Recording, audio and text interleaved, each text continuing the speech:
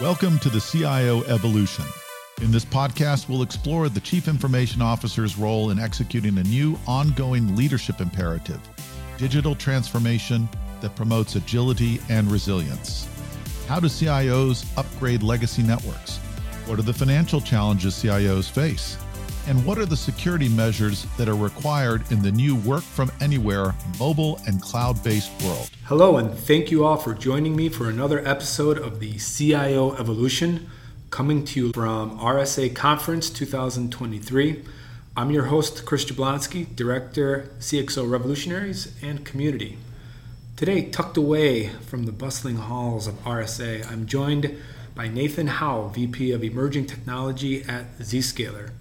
Nathan is here to talk about recent collaboration between Zscaler and one of the world's leading manufacturers of semiconductors, Intel Corporation. Nathan, thanks for being here. Chris, always a pleasure. All right, so there's this press release and discussion around the three-way partnership between Intel, CrowdStrike, and Zscaler. And as a part of that release, there's discussion of the security, access service, edge, connectivity, acceleration. So what that means is to address the scale of remote user access to a cloud resource via SASE point of presence. The companies essentially have come together to optimize SASE components with Intel Xeon scalable processors and accelerators, such as Intel Quick Assist technology. So there's a lot of technical detail in the press release, but to get started, can you give us a 30,000-foot view of the collaboration that was announced this week at RSA? Yeah, absolutely. And yeah, it's not a really easily readable press release. It's very technical, and that's why I guess people like me, nerds like me, like it. In short and sweet, the best way to think of this is that we're working together to further optimize what we do. Zscaler doing better things, CrowdStrike doing better things, and Intel doing better things. And what that means technically here is that CrowdStrike is able to now be more informed by integrating with a lot of the new threat intelligent detection that Intel is building into its chipsets. So CrowdStrike can actually pull more information in, therefore be more informed. Likewise, Zscaler is partnering with CrowdStrike on the threat intelligence, so we're actually able to consume and share information with them. So obviously when we see a threat, we're able to now identify it in a much more optimized way, but also in a much larger way. So we're actually able to look into the things that are addressing the security threats that are much further down the stack, not just application level, things we may see that actually impact the chipsets and other things. But the goal of this then is also then to have an output of that. And that output is a control, a command, a block, an allow, isolate. And that's where Zscaler's SASE platform, our Zero Trust Exchange, actually provides the control based upon the learnings of this Intel, CrowdStrike, Zscaler platform. And the output ultimately gets enhanced by Zscaler running our platform, our Zero Trust Exchange, on this Intel infrastructure and taking advantage of things like the Quick Assist. So buried in the press release are terms like accelerating SASE connectivity, reducing latency. So it seems like speed and transparency and overall optimization of the user experience is part of the value here. So does that mean that without using Intel or anything similar, we are losing out on potentially vast gains? It's not to isolate that doing this solely with Intel is better than others. Of course, we're using new technologies to improve the ways of working. But we're also intentionally making ourselves available to our older ways of working and where our customers need us. So Zscaler operates and functions inside of x86 architecture from Intel, but also is able to operate in other places like ARM. Now, we can't always extract the same sort of modern security information that we're able to get from Intel in the current and the modern chipsets, but that doesn't mean we can't run. It's just a matter of what else can we achieve with the new thing. So it's like adding a rear wing to your Formula One car. It gives you a bit more downforce so you can go faster. It's still a fast car, but now you have a little bit more that you didn't have before. So you get from point A to point B a little bit better, in this case, a little bit more secure. Is there any company that is very much keen on using this capability, or maybe certain industries that this could serve best initially? I think it's more about where it will be built into rather than a specific industry. And we'll see this probably in partners like we deal with hardware partners like Supermicro, who are delivering the overall technical stack to an SD-WAN provider, a Edge x86 box provider. So that's where you'll see the insights coming through. So people like, when you buy the new solution, it'll be built in and we'll take advantage of it.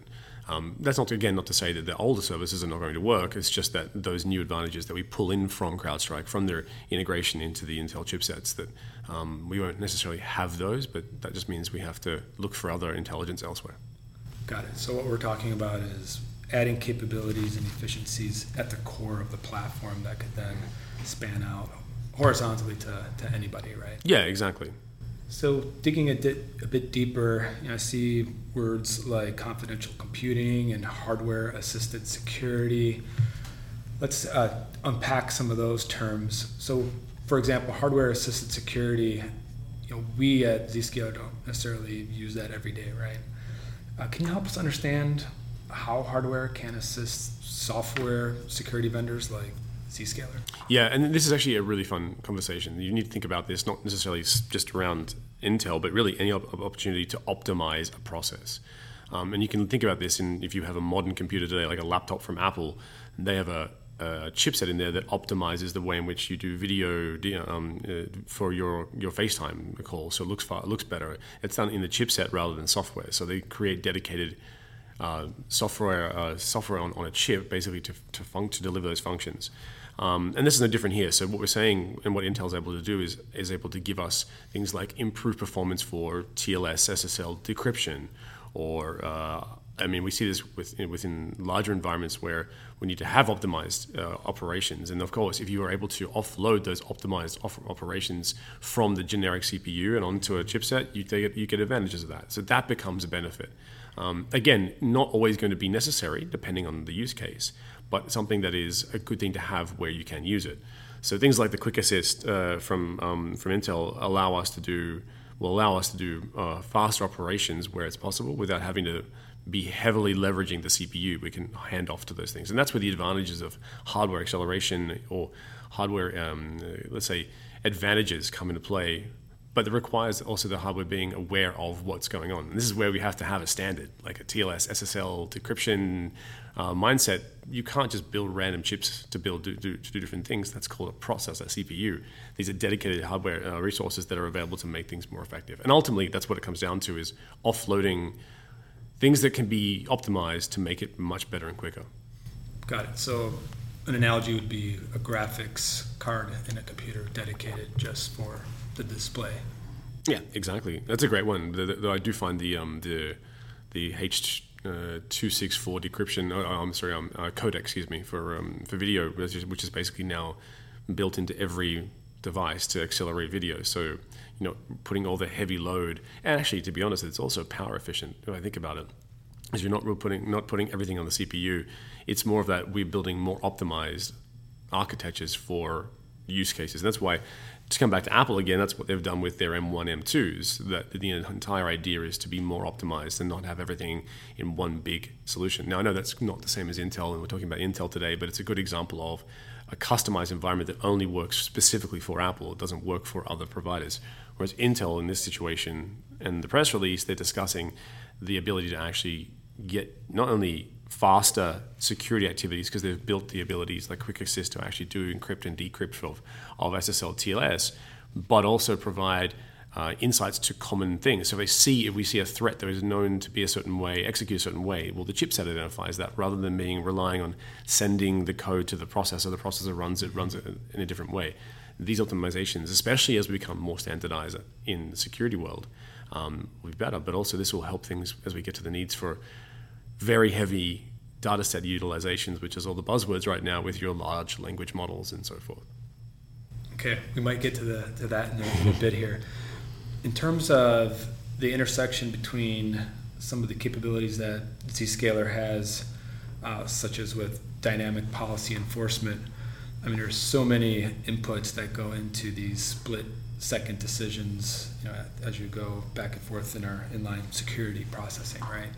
So can you talk a little bit more about, if it's not just the speed, is there any gains made that are maybe not primary, but secondary in terms of that efficiency or benefit? Yeah, I think that the one that probably strikes me the most is if you look at a true risk-based policy engine, which is what Zscaler has built, is that if I'm, and let's use myself as an example, if I'm browsing a malicious website, I should not, in my very next session, be able to go to an SAP ERP platform. So my activities should absolutely, that are happening now, should affect my actual next activity. And that is the goal of being risk-based. And in order to do that, we have to have very, very, very quick mechanisms to make decisions that are not only assessing what we're doing in the real time, but also then instructing the next action. And that's kind of where we're getting to a point of with Zscaler is by having another optimization. And of course, we're always looking to deliver more optimizations to make this more effective.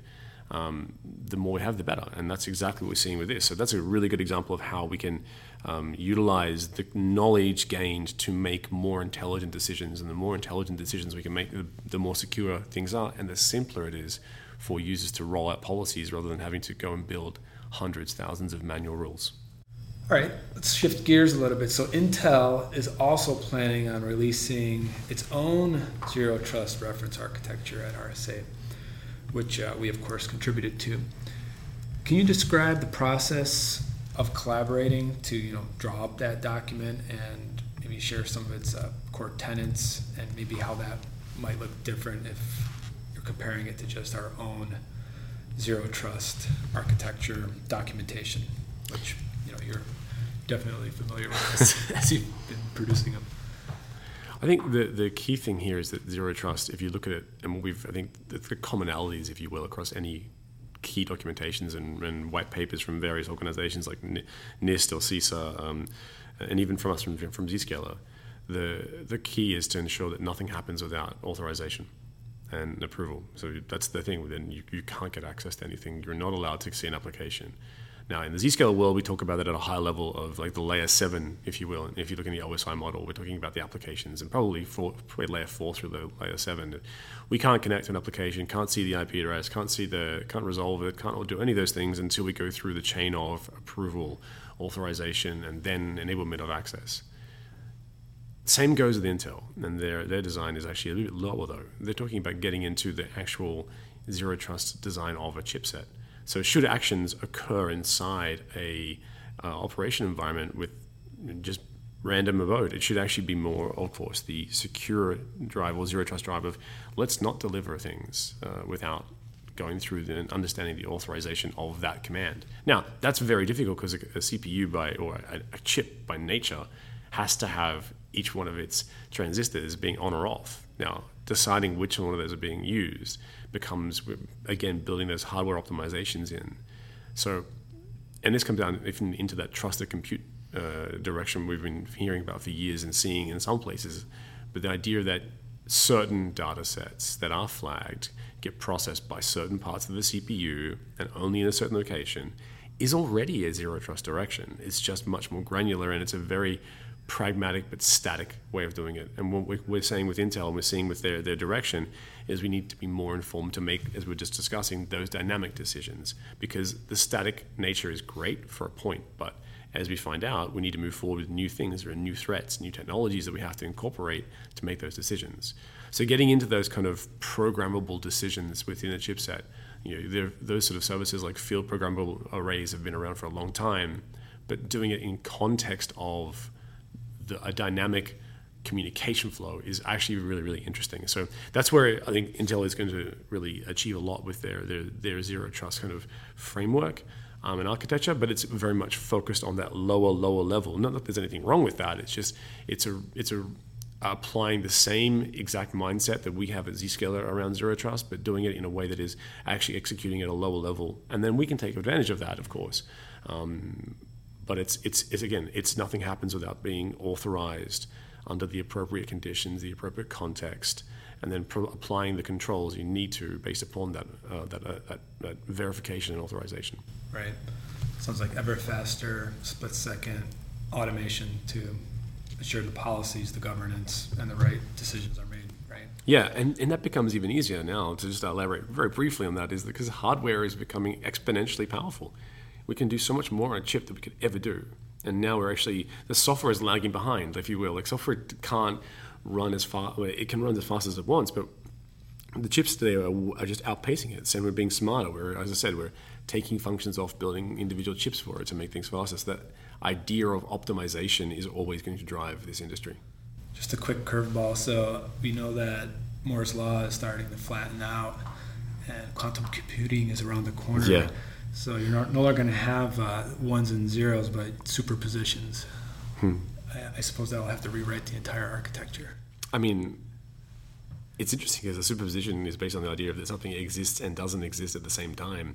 So that in itself becomes a whole different way of thinking about trust, and especially in a zero trust world. If that qubit both exists and doesn't exist, hold on a second. How do we actually understand it? How can we calculate that? So yeah, I'd say there's an evolution. Maybe it's going to be like to use the Apple computer as an example again. Maybe there'll be like a Rosetta program or even like the original Rosetta Stone for the good old fashioned compute world to quantum compute. That'd be fun to see. Well, we'll save that topic for a future episode on the horizon. But back to the world of the concrete. One question that I have around this announcement and everything that you've been talking about is whether or not, when in practice, we have this inherent agnosticity around which network you're on, geography, how many apps you have in the cloud, whether you're multi-cloud, hybrid, the device landscape that your entire employee population is using, whether it's BYOD or corporate issued. Do all those things impact the performance that we're talking about, or is this really agnostic of all of that and it should all work pretty much the same regardless of network you're on, whether it's 5G, SD-WAN, et cetera, et cetera? A network will always be constrained by its throughput abilities, how much you can actually put through it. And yes, like 5G's fast, 6G will be faster, et cetera.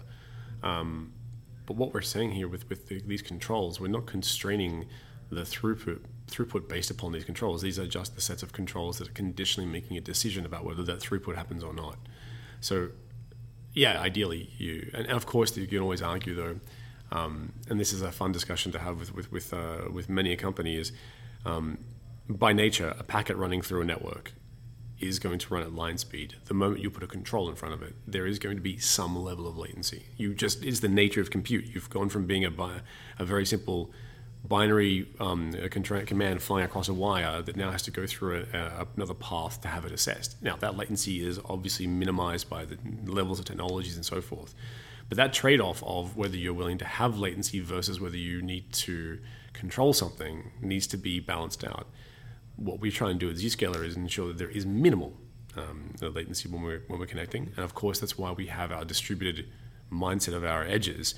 But as per the announcement with Intel, there's the ability for us to run our edges anywhere. And yes, we deliver those in 150, 160 locations for our customers.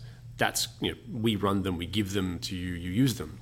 But there's no reason why we can't add more and move them into other locations. You can run an edge wherever you need it to be. And most of our customers are starting to see this, and that's the whole idea of edge compute is clearly becoming very, very apparent to everybody. Well, Zscaler is just a control layer. You run your edge compute. You bring the control closer, so you minimize the latency of the network. And a great example I always love to use about this to help paint the picture is, as the Australian living in Germany, I can't easily see Australian rugby because I can't stream that. There's just no there's a geo boundary, other things I can't use. So Zscaler, I use Zscaler to go to Australia and view the games and watch them. That's great. But it doesn't matter how much I apply the control to send the traffic back and forth to Australia, I'll never break the 16,000 kilometers of latency. You'll never break the speed of light, regardless of what we're trying to do. So yes, we can optimize. Yes, we can move some packets around. That's why we have CDNs and so forth. But again, there are certain things that are always going to be limited, are always going to put limits in place. And the moment you put a control, you'll have to consider what the control will have an impact on. But then you have companies like Zscaler who are always optimizing to try and make that level of control latency go away. So yeah, the network question is does it impact it? No. I mean, all these bits of information are conditionally consumed, but then when the control is implemented, it needs to be decided, and where, and more importantly, is how you can minimize those kind of impacts. And there's an inevitable trade-off with maybe some latency, right, to get that security control in place. Absolutely. All right. Well, Nathan, we're coming to a close here. You've been at RSA for a couple days. What are your thoughts in general? I think a lot of vendors had to rewrite some of their talk tracks to embed commentary on AI and LLM and all the things that we're seeing there. But whether it's AI or anything else, any thoughts on where this event will go down in terms of how people remember it? I think everybody's happy to be back at a real big event. That's clear. And then look, it's fun. Don't get me wrong. It's a lot of fun to be out there and talk to contemporaries and peers and partners around things. But I look at messaging. I don't think that there's been a lot of news around AI. Yes, there's been some press releases, but I think that's just going to be next year. But having said that, one of my things that I find very interesting, and I guess as a company that's been coming to RSA for a very long time now, it's just really funny to see that the messaging is all becoming, let's just say, very much cloned. We see the same thing across different booths, and it's dressed up differently in different ways. But it's a very similar message now, and it's everything is get it to the cloud. Everything is optimization. Everything is zero trust. Everything is SSE. And it's great to be in a situation where we can smile and admire that the industry is moving in that direction, given that we've been so involved in that for the last 15 years. The other thing I will say is the venue and the whole event has been fantastically run, but there's a lot of, I guess you can say, the interconnectivity of just meeting people in this scale and actually having the conversations. It does. I think everyone missed that, and everyone talks about getting back from COVID and whatever else. But I think having the face-to-face communication and actually doing it in an event where there's so many people around just adds a certain spark to it. It's like going to a concert versus sitting at home listening to music. There's something more to it. So that's been good. But I think next year we'll have one big unified message. Everyone's going to have AI labels slapped on their stand, and we'll hear about all the fantastic AI things that are happening in security. It's going to be a big 12 months, that's for sure. Absolutely. We've been speaking with Nathan Howe, Vice President of Emerging Technology at Zscaler. Nathan, thanks for making the time to talk to us on the CIO Evolution. Thank you, Chris. Thanks for listening to the CIO Evolution. Check back with your podcast provider regularly for more episodes. You can find more episodes along with other podcasts on the CXO Revolutionaries website at revolutionaries.zscaler.com. Statements by Zscaler podcasters and guests are informational only and should never be construed as legal advice. You should consult your legal advisor on matters related to you or your business. Zscaler makes no warranties, express, implied, or statutory as to the content of this podcast, and it is provided as is. Content on this podcast may contain forward-looking statements that are current as of the date of the recording and subject to change. These statements are subject to the safe harbor provisions created by the Private Securities Litigation Reform Act of 1995. Full legal disclaimers are available at revolutionaries.zscaler.com. Copyright 2021.